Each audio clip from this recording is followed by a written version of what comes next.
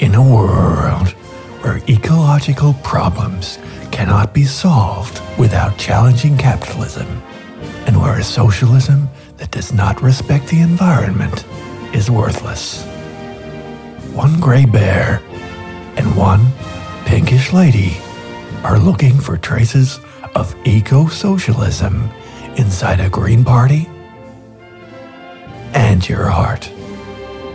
It's Knackers and the Vag. Comrades, the old order is dying, making a lot of burbling sounds. The new cannot be born, not without your assistance, your revolutionary participation in a crafternoon of many coloured papers of different varieties and stocks. Glitter, raise it up in your imagination. Or you could just listen to Knackers, and the Vag here on the entity known as the internet. A resource made by one and all, but no, apparently it costs money. Everything costs money. What cannot be traded? Well, maybe politicians. Now, they're an honest mob. Aspiring politicians always tell the truth. I recently had a conversation with one, and now I'm in his campaign office here in Sydney, peak hour on Parramatta Road. What a shit office. Yeah. Yeah. Jim Casey, Greens for Graindler, with the alluring web address of greensforgraindler.org. Here you are. It's not that interior design matters that much. Oh, it matters to me. But look, hey, thanks for having me. Like, I've always wanted to say this. First time caller, long time listener. Yeah. So here's the bear. Okay, cheers. He is called Knackers. Yeah. He is also a commodity. When I go on too long, as I am wont to do, being rather enamoured of nothing but the sound of my own voice, you just, you gently toss the little bear my way. So, Jim Casey, in Australia there is a federal election. The issue of the federal election, well, there's been two. It started off with speech. Did you notice this, Jim? Mm-hmm. So speech, like one of the first, that atrocity, that reality show, that wrestling event, Q&A. Oh, yeah. Which, of course, you would think would be wonderful if they invited you on. Yeah, but otherwise you hate it, which is pretty much my position. It's just such a charade. But so one of the first after the election was called was a whole lot of politicians talking about hate speech, talking about free speech, robust speech, how if we speak better to each other and we're only reasonable. Yeah, it's a load of garbage, isn't it? I mean, the one thing you're not allowed to talk about is the fact that a tiny number of people run our lives and the rest of us have to do as we're told. Like that's the real obscenity, and that's the thing no one talks about. It's just, at what point in which culture was everybody terribly well-spoken and respectful? Oh, I think it's a little bit more complicated than that. I mean, for mine, well, the answer is never, but I think it's actually like used as a weapon. I mean, this concern around polite discourse is really about two things. One, it's a recognition of the gains the social movement's made over the last 30 years, and that's a good thing. But the flip side is it's a way to just shut people up. It is. And also the idea of free speech is another way to shut people up. I mean, you can't look at a News Corp publication, that lovely publicly traded Delaware corporation with classified stock, traded on NASDAQ in two different codes. Count them, two. I'm not sure about dual stock options. Do you have an opinion? No. Okay, good. So, free speech as, of the Jordan Peterson or Andrew Bolt type is also it's a nonsense. It's like everyone has this sort of imaginary understanding of perfect democratic order, and if we all just followed the rules and spoke to each other and really listened, then things would change. How the fuck does that work? Yeah. Look, I don't think – I think it's more cynical than that, really. I think at some level, if you agree that there's kind of two sides in society, those who work and those who don't, Our side's losing. Warren Buffett had that great line, the American, was the investment banker, there is a class war and our side's winning. So in that environment, the kind of things that the Andrew Bolts of 20 years ago would fight about were real things like union power or the advance of the women's movement. Given where we're at the moment, they have the culture war fights, which means it comes down to language, it comes down to free speech. And sadly, our side, reciprocates and whinges about the same things. Well, in the case of Andrew Bolt, I believe he does it very cynically. I understand that, now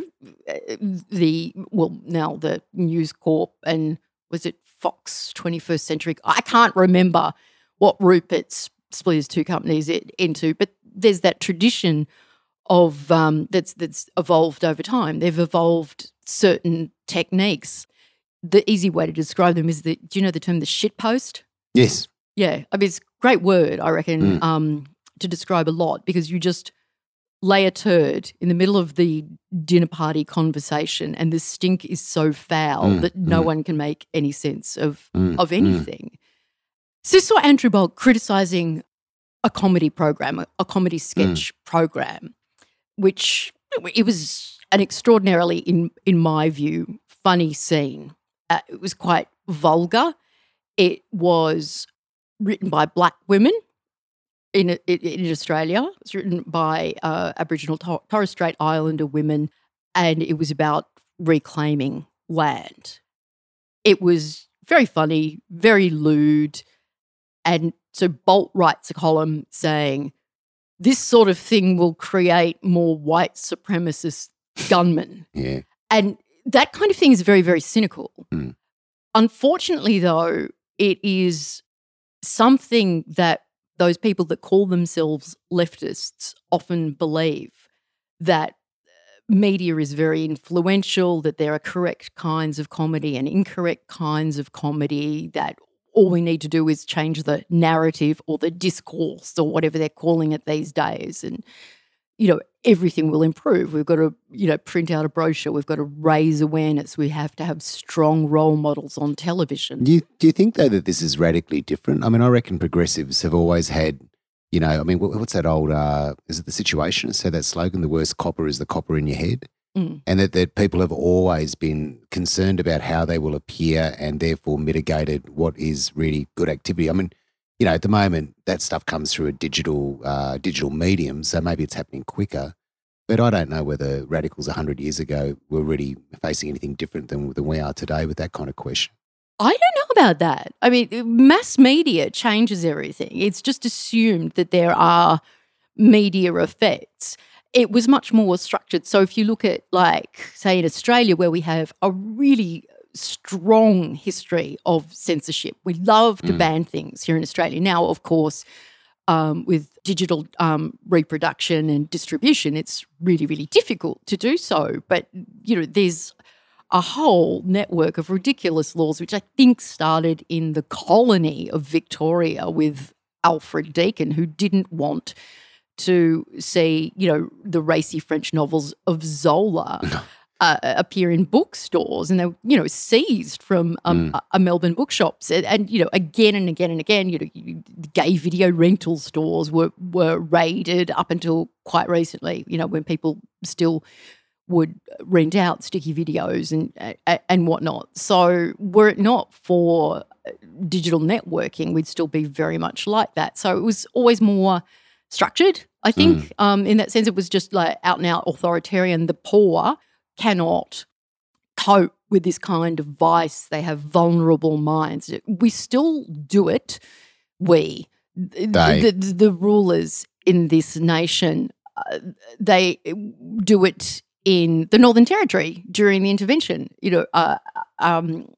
Aboriginal men and women were not permitted full access to the internet during the intervention because, they'll watch porn, they can't handle it. So it's this, for me, it's sort of like more, it's this notion of this kind of like very imperial idea that, well, I can handle that kind of thing, but you can't.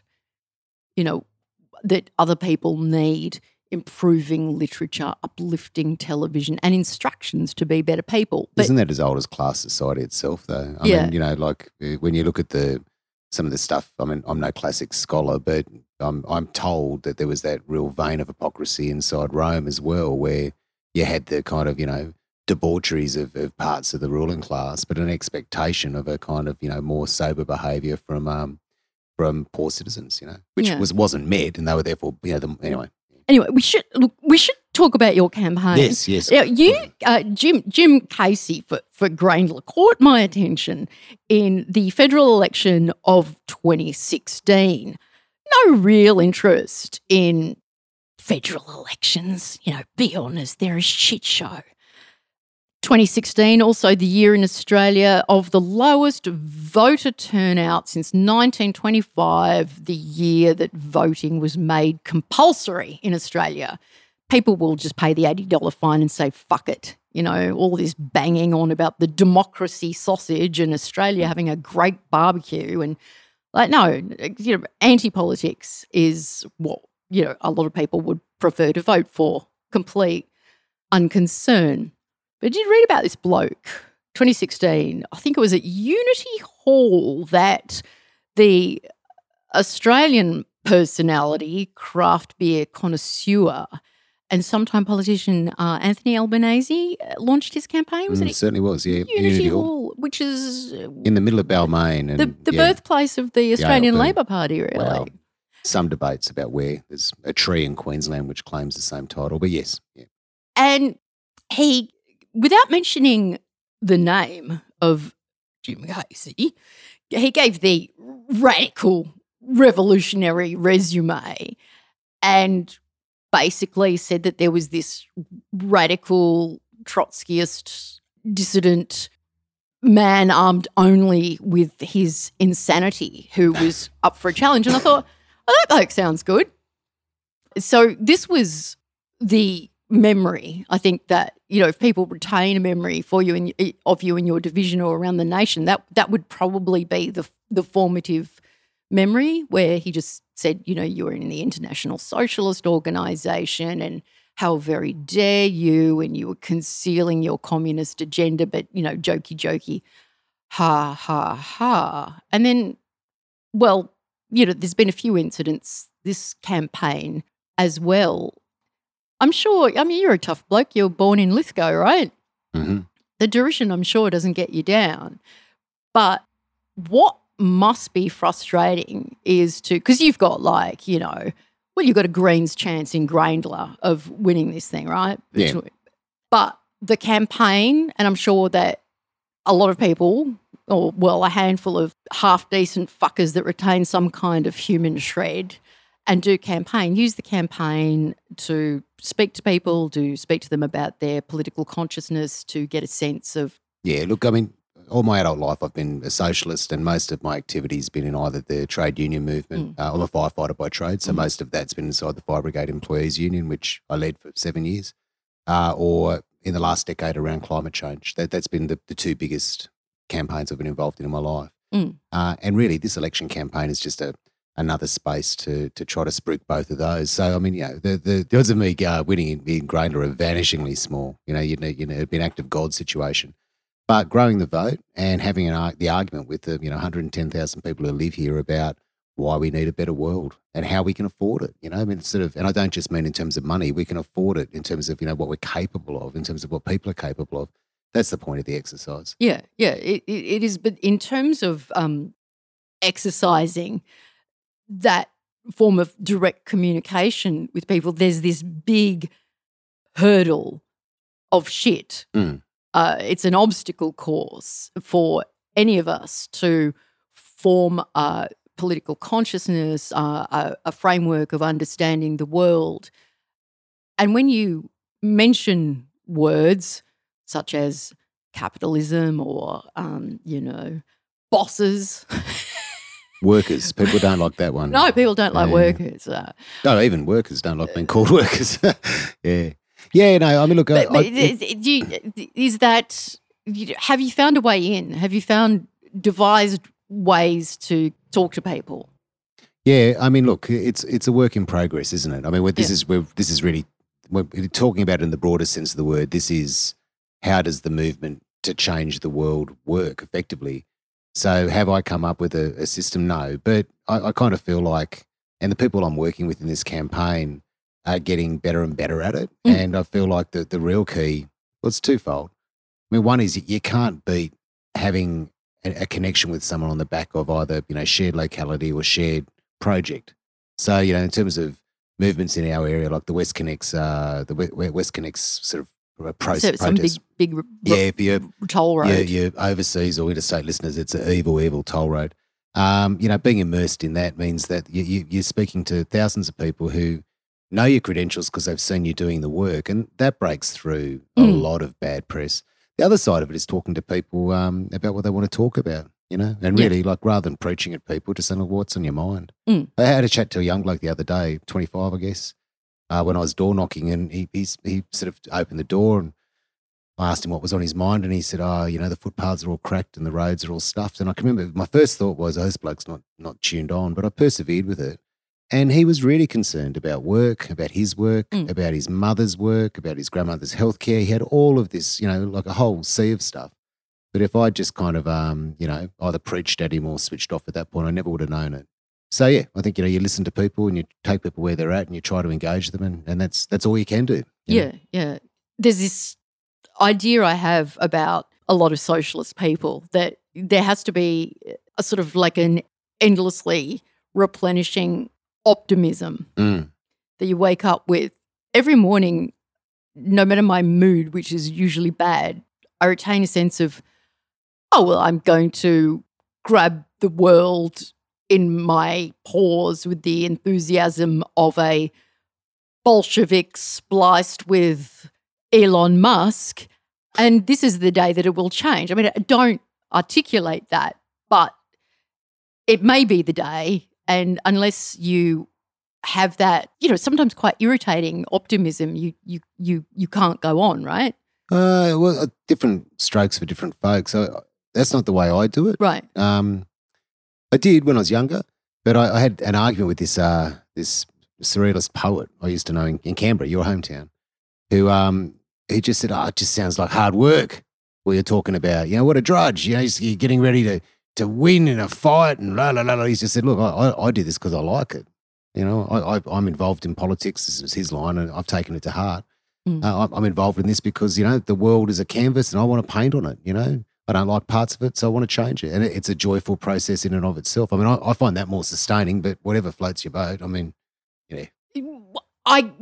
What floats my boat is God, it sounds so sappy, but people, I bet when you have a conversation and, you're transformed or they're transformed, or when somebody makes a radical intellectual shift, just at the level of kind of an unlocking of the mind, the sort of thing that might occur with laughter, sometimes laughter can shift the gears in your head. But when somebody changes their view and starts developing a framework for understanding themselves, understanding the world, they can accelerate to a fairly elaborate, intellectual position pretty quickly. Yeah. And that is extraordinary. Yeah, there was I'm going to sound like a wanker here, but was it Hegel? So some philosopher had that whole thing about the difference between qualitative and quantitative change with the head of hair. Do you know this one? No, I don't. So you got a guy with a full head of hair, and you pluck out one of his hairs and he's still got a full head of hair, and you pluck out another single hair and he's still got a full head of hair, and you keep plucking them out singly, and at some point you look at that bloke and go, oh, he's bald. So there's a moment where it flips, where the quantitative shift goes to a very radical qualitative shift. And I sometimes feel like that's the way ideas the ideas of groups of people move, in that, we think it's just kind of unchanging and that's just the way things are. But in reality, those views are formed by all sorts of different pressures, like tectonic plates, I guess. And then when they shift, people can really move very quickly. Yeah, and they can move together, as you were. Oh, and if they don't, which is what you were talking about. When that mass intellect occurs. I've not seen it occur personally much in my lifetime. I've seen little bits. Like, one of my proudest days of my life actually was a strike we pulled off in 2012. It was this is great. I peaked in 2012 tragically, but no, it was the first general strike of firefighters since 1956. in New South Wales. And as far as I know, I don't think they've ever done it elsewhere in the country. Like, so total stoppage. Like every fire engine in Sydney was dragged into Parliament House. The strike was about Workers' comp. workers' compensation. So the legislation had changed. So firefighter, not I'd say the top 10 safe jobs. No, it's up there on the not so cool ones. Yeah, and you're not likely to get paper cuts. No. It tends to be yeah. So it was a good defensive thing to fight around. We're trying to hang on to something which was reasonable. And it was before Parliament, so there was an exemption being debated for us, which it's a long story about that. But the real point was, got all up including off-duty members, there would have been about 800 firefighters blocking Parliament that day. We got a hose to work on Parliament House roof. The police turned up. There was talk about the riot squad coming. They backed off. It was one of those really full-on days. And for so many of the men and women, who, myself included, who were there that day, there was that real sense afterwards, like you've tasted your own power, and that's an interesting thing, and it's easily ground back out of you, and all the rest of it doesn't stay there forever. But experiences like that, that's a really, really big way to get a bit of a intellectual shift, I think.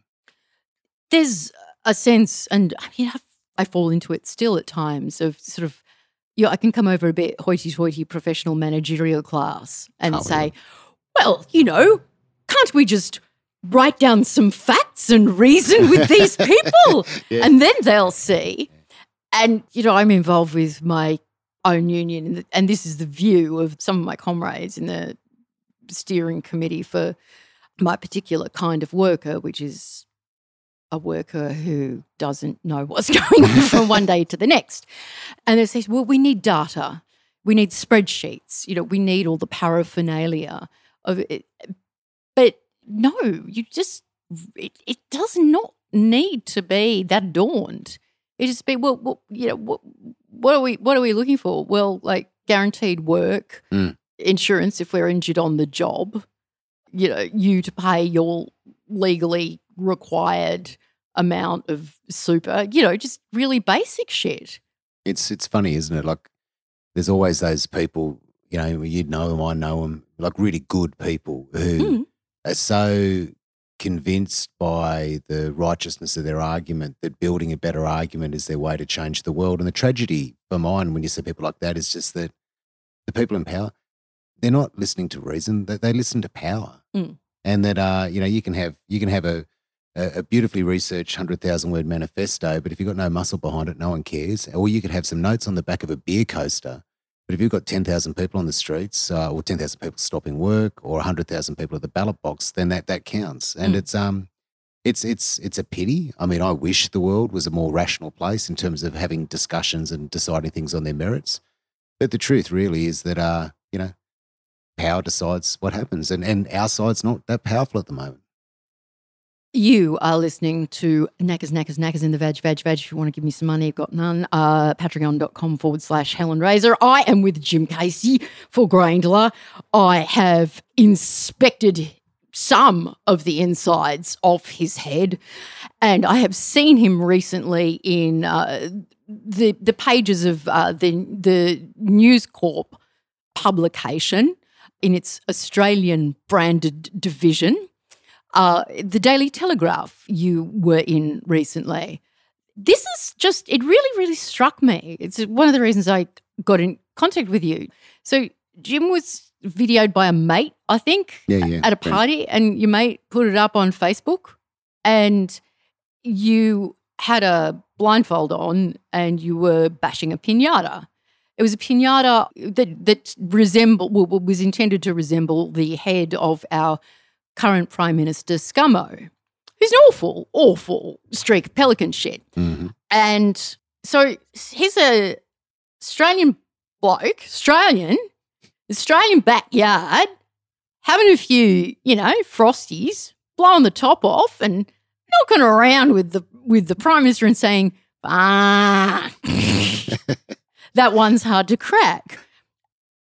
But the way it was depicted, quite elaborately in the Murdoch press was almost as though you were some kind of Satanist socialist who was involved in the it wasn't so much, it wasn't even a ritual. It was beyond that. It was like a magic trick. Yeah. And the head was referred to as an effigy.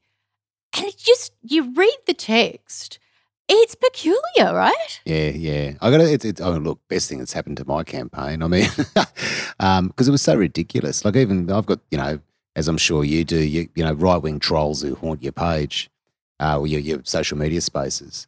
And all the usual stuff. You're a fuckwit, Jim. I'll kill you, Jim. That kind of stuff. But on that one, they were really quiet, and I think the reason they were really quiet was because even they just went, "Oh, for God's sake, it was a pinata." yeah. I mean, it was this version that you see, particularly in Murdoch tabloids, the big metropolitan dailies. They are all sort of grappling for this idea of like a nostalgic Aussie masculinity mateship thing.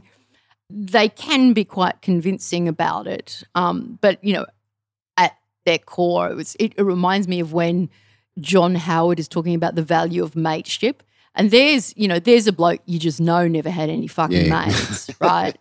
And it's just there's this really, there's this peculiar idea of what it means to be a man that I see particularly in your campaign. Having a great resurgence. I have this peculiar interest in male politicians and their proximity to beer. I almost want to do a coffee table book because it is. You've come to the right place. It is, but it's a very particular thing in Australia. We had a Prime Minister here, Bob Hawke, who the yard glass special. Held the yard glass record, not one but two universities. Oh, really? I only knew one. Yeah, I think Oxford, and I think it was in WA as well. There you go. Yeah. And so the beer is a very big thing in your actual electorate. Like in the division of Grayndler, the currently elected Anthony Albanese has been banging on about craft beer for ages. He says microbreweries are much nicer than pubs. Part of that's actually, and fair enough too. There's a really nice little joint called Willie the Boatman, and the guys who run that are Labor Party members. And look, they're on the left, and they're actually good comrades. I mean, poorly led, I would say, but they're really good guys. And they've backed Albanese in, and I think it's a bit of a legitimate, quid pro quo. So I think that's where a lot of that comes from. Sure, but this idea that you can, that the innovation of craft brewers can be used as a model to sort of save the economy, blah, blah, blah. Yeah. But so there's all these different approaches to sort of like being a man, and your proximity to manly things. You get your Barnaby Joyce type, just, swilling around a skewy, and you get Scott Morrison doing this like, peculiar performance of not really being able to drink. It's almost as though he's taken lessons. Oh, we all know about Engadine Macca's, in 97. Can we talk about that or not? Oh, well, maybe actually, not. I'm joking. Okay. Google Batuta Advocate and Engadine Macca's 97. Have you noticed this as part of the masculinity is really trying to remake itself?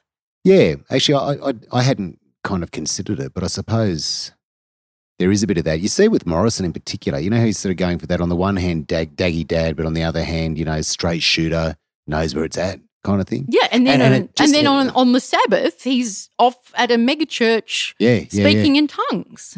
And then remember, like Rudd, desperately trying to get the jargon right, fair shake of the sauce bottle, oh, God. Yeah, I can't say I'd ever heard the word shirt front before Tony Abbott used it. Yeah. No, I think there's something to it. I mean, I wonder where it comes from. Is it some kind of weird attempt to carve out a space in a sort of culture war-y kind of world? I don't know. I think, but the left does it as much as the right, so that's the other interesting thing. Not so. I mean, the left doesn't try to reconstitute a dead or an undead nostalgic idea of masculinity. No, but there's lots of politicians on the left who try to trade on or manufacture a sort of blokey kind of vibe. Yes, absolutely. Well, Albanese being one of them. I mean, putatively of the left. Yeah. But it's just, it's there's so little to look out for in this federal election. Hence me talking to you. Because you're fucking half decent, right? You've got some okay ideas about shit. I think I'm you're a not- bit iffy about the whole private property thing, for example, and I approve of that. Well, I'm iffy on it, and you're cool with it. Good No, I've got my doubts too. about Private property, about the imposition of like ownership on life and land. I'm not big into it. yes. Yeah, and like expanded state powers, like institutional control, all that. Not. Yeah, I'm undecided. Let's just say that. Call me old fashioned, but I have a problem with it. Yeah. Yeah. But so there's just so little to look out for. So, all I'm noticing is these, what I think are sort of like very decrepit performances, like these unconvincing sort of mannequins, these like hastily drawn crayon men and women, and absolutely perhaps convinced. Do you think that this election is a wonderful opportunity for a great democratic conversation or whatever? Because like the press are all like, it's on, was the, it's just, this is fantastic. And Australia, democracy sausage, we all love an election. This is the time for a contest of ideas and a marketplace of thought and let's hack the future and all of that. But no one. It's so feeble. Yeah. It is actually so fundamentally feeble. Yeah. I heard on the radio coming in some talking head on radio saying this is the election where climate change has been the big issue. And I just don't think that's... Well, yeah. I mean, like it's sort of... Yes, I mean, there are debates around aspects of policy between the two majors and the Greens have got a much better position, but, the 10% of the population that gives us stuff about the Greens vote notices that. Yeah. But really, like in terms of what's really being discussed, like the big one, the big thing we contribute to the whole question of a warming climate is exporting coal. Yeah, absolutely. And that's not being discussed. It's the extraction industry is responsible for 50% of emissions, right? Something like that. I don't know. It'll be on your. Oh, in the world. Yeah. Sorry. Yeah. Yeah, and so Well, coal is the biggest single determinant to warming of any single thing. We're the biggest net exporter in the world, and we're the fourth largest producer. So what is the argument essentially about? Like, the argument's about windmills and solar panels, and look, it shits me up the wall because, like, honestly, you could put windmills and solar panels on every roof in every spare patch in Australia, and if you don't stop exporting the coal, we're still going to be doing the same contribution to global warming we're doing right now. It's I think quite sad that not more people are saying. Well, actually, but having said that. So, like, the Liberals are doubling down because they are the party of big business, and Labor's equivocating on it and refusing to commit because they are partially the party of big business, and we all know how that story goes. But it is actually quite encouraging to see that there's still tens of thousands of people who aren't taking no for an answer. And the school student strike was a particular, little buzz, but, the movement there is growing, so that's something to be happy about. Yeah, they're shitty. Hey, I think we've got to go to the pub, don't we? We do. Oh, look, we could do 5 more minutes. Okay, we can do 5 more minutes. All right. Yeah. So, firefighter, you were once the, what was it, General Secretary? Yeah, or State Secretary, we call it, yeah. State Secretary. You bang on about rights at work a lot. Yeah. About the right to strike and, well, it's almost an impossibility now in the nation state referred to as Australia to do that. Why, industrial relations are not matters that tend to preoccupy your party, the party of the Greens. Is that changing, or is it primarily your preoccupation? Just tell me about it, mate. Look, the left and the Greens are really good on this, and that's the reason. Look, there's two reasons why I joined the Greens. One was because I finally woke up and smelt the coffee about climate, and the other was actually the industrial relations platform, because I wasn't going to join a party that didn't actually support people having a right to strike, which is one of the reasons why I never joined Labor. It winds me up beyond belief that the ACTU has run this long campaign about changing the rules, but they don't mention who wrote the rules. I mean, the industrial relations laws we're kicking against were introduced by the Rudd government. Labor, it breaks my heart when I see so many people involved in the organised labour movement who, for whatever reason, just just have to keep doubling down on that mistake. We saw it with your rights at work in 2007. We got rid of Howard, helped get rid of Howard, elected Rudd, who proceeded to introduce the Fair Work Act. My concern is the same thing's going to happen this time. Well, the rules that are going to change are not being debate. You're right. But the big thing, and this is the thing which, certainly the people I work with in the Greens in New South Wales and many around the country are saying, the way you change the rules is you break them. And some unions, like, the CFMEU and the MUA. Well, yeah, I mean, corporations have been doing it for years. Exactly right. They finally, a corporation, there are particular corporate practices that evolve and, they become regulations. So why should they have all the fun? That's right. And look, it's an exercise in power. I understand why governments pass laws which mean that people like me can't strike. I get it.